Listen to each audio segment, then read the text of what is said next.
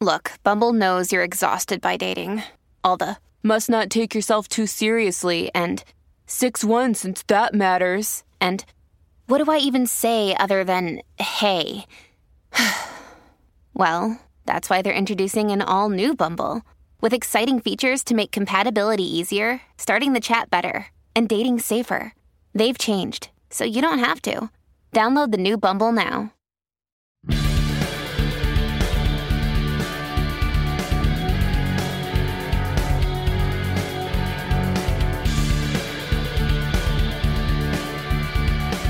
Pittsburgh Steelers fans, what's up and welcome back to another Steelers Update podcast. I'm Jeff Hartman of the Steel Curtain Network. Welcome back. It is Tuesday, February 14th. Let me check. Yes, it's Valentine's Day, gentlemen. Get out there, do your job. You know what to do. Don't forget. Don't be a putz, okay? Let's get it done. Nonetheless, we have to talk about, well, it's the most fascinating time of the year. You know, the famous Christmas song says it's the most wonderful time. I don't know if I'm going to do that. It's the power ranking time of the year. It's where all those rankings come out, where Steeler fans are always wondering where the Steelers fall on the latest ranking, whether it's individual player and position rankings, or in this case, ESPN puts out their quote-unquote way too early NFL power rankings. And so I wrote this article for BehindTheSteelCurtain.com. That website still exists, so make sure you check that out. And here was your top 10 according to ESPN. Here we go. Number 1, Super Bowl champion Kansas City Chiefs. 2nd, Philadelphia Eagles, runner-up in the Super Bowl. 3rd, the San Francisco 49ers made it to the NFC Championship game. And the 4th, Cincinnati Bengals made it to the AFC Championship game. Then we go to the 5th, Buffalo Bills.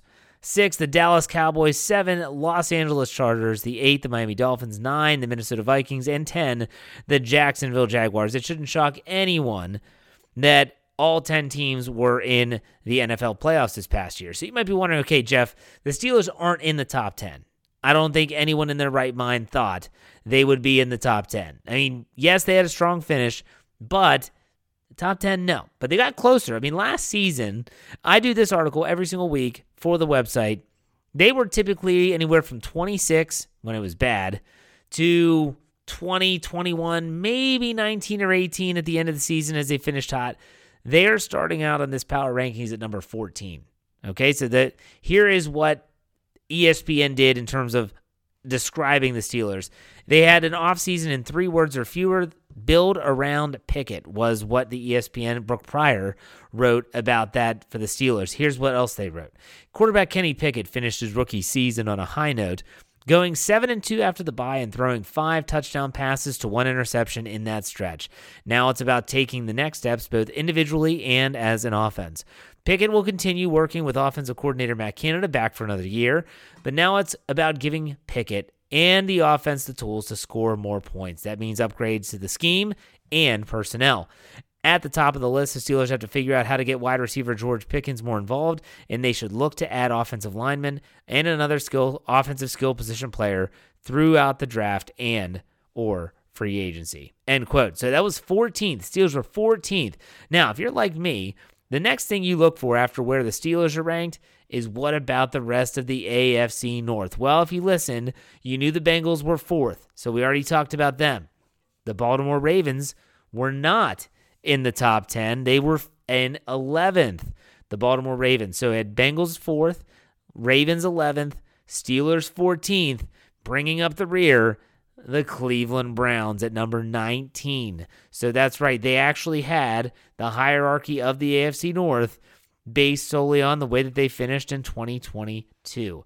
Now, it will be interesting to see what the Ravens do with Lamar Jackson in his contract, because if he were to leave or if they were to trade Lamar Jackson away, well, you would have to think that they would not be 11th, considering they would be leaning on someone like Tyler Huntley to try to get the job done. Nonetheless, look, these power rankings mean nothing. They are great for the offseason because why? It creates debate. It creates discussion. Who is the best? Who has this? Who has that? Looking at schedules, all of it. It's all right there. The only other update to talk about today, which isn't even worth talking about too much, is that with the NFL playoffs done, with the NFL Super Bowl over, the NFL season is over, The draft order has been finalized. The only thing that has left to be added are those picks that for rounds 3 and on, where it's compensatory draft picks to figure out all those minutia. We'll get that to you. In the meantime, you know where the Steelers draft. We've been talking about it for weeks. All right, folks, it is power ranking season. I hope you're ready for that, and I also hope you're ready for a great slate of shows today, starting with Jeffrey Benedict's The Cutting Room Floor right after this, so make sure you check that out. In the meantime, also, and don't forget at noon, you got the Steelers Fix, so make sure you check that out as well. But hey, like I say on these podcasts, how we finish out, I'll talk to you.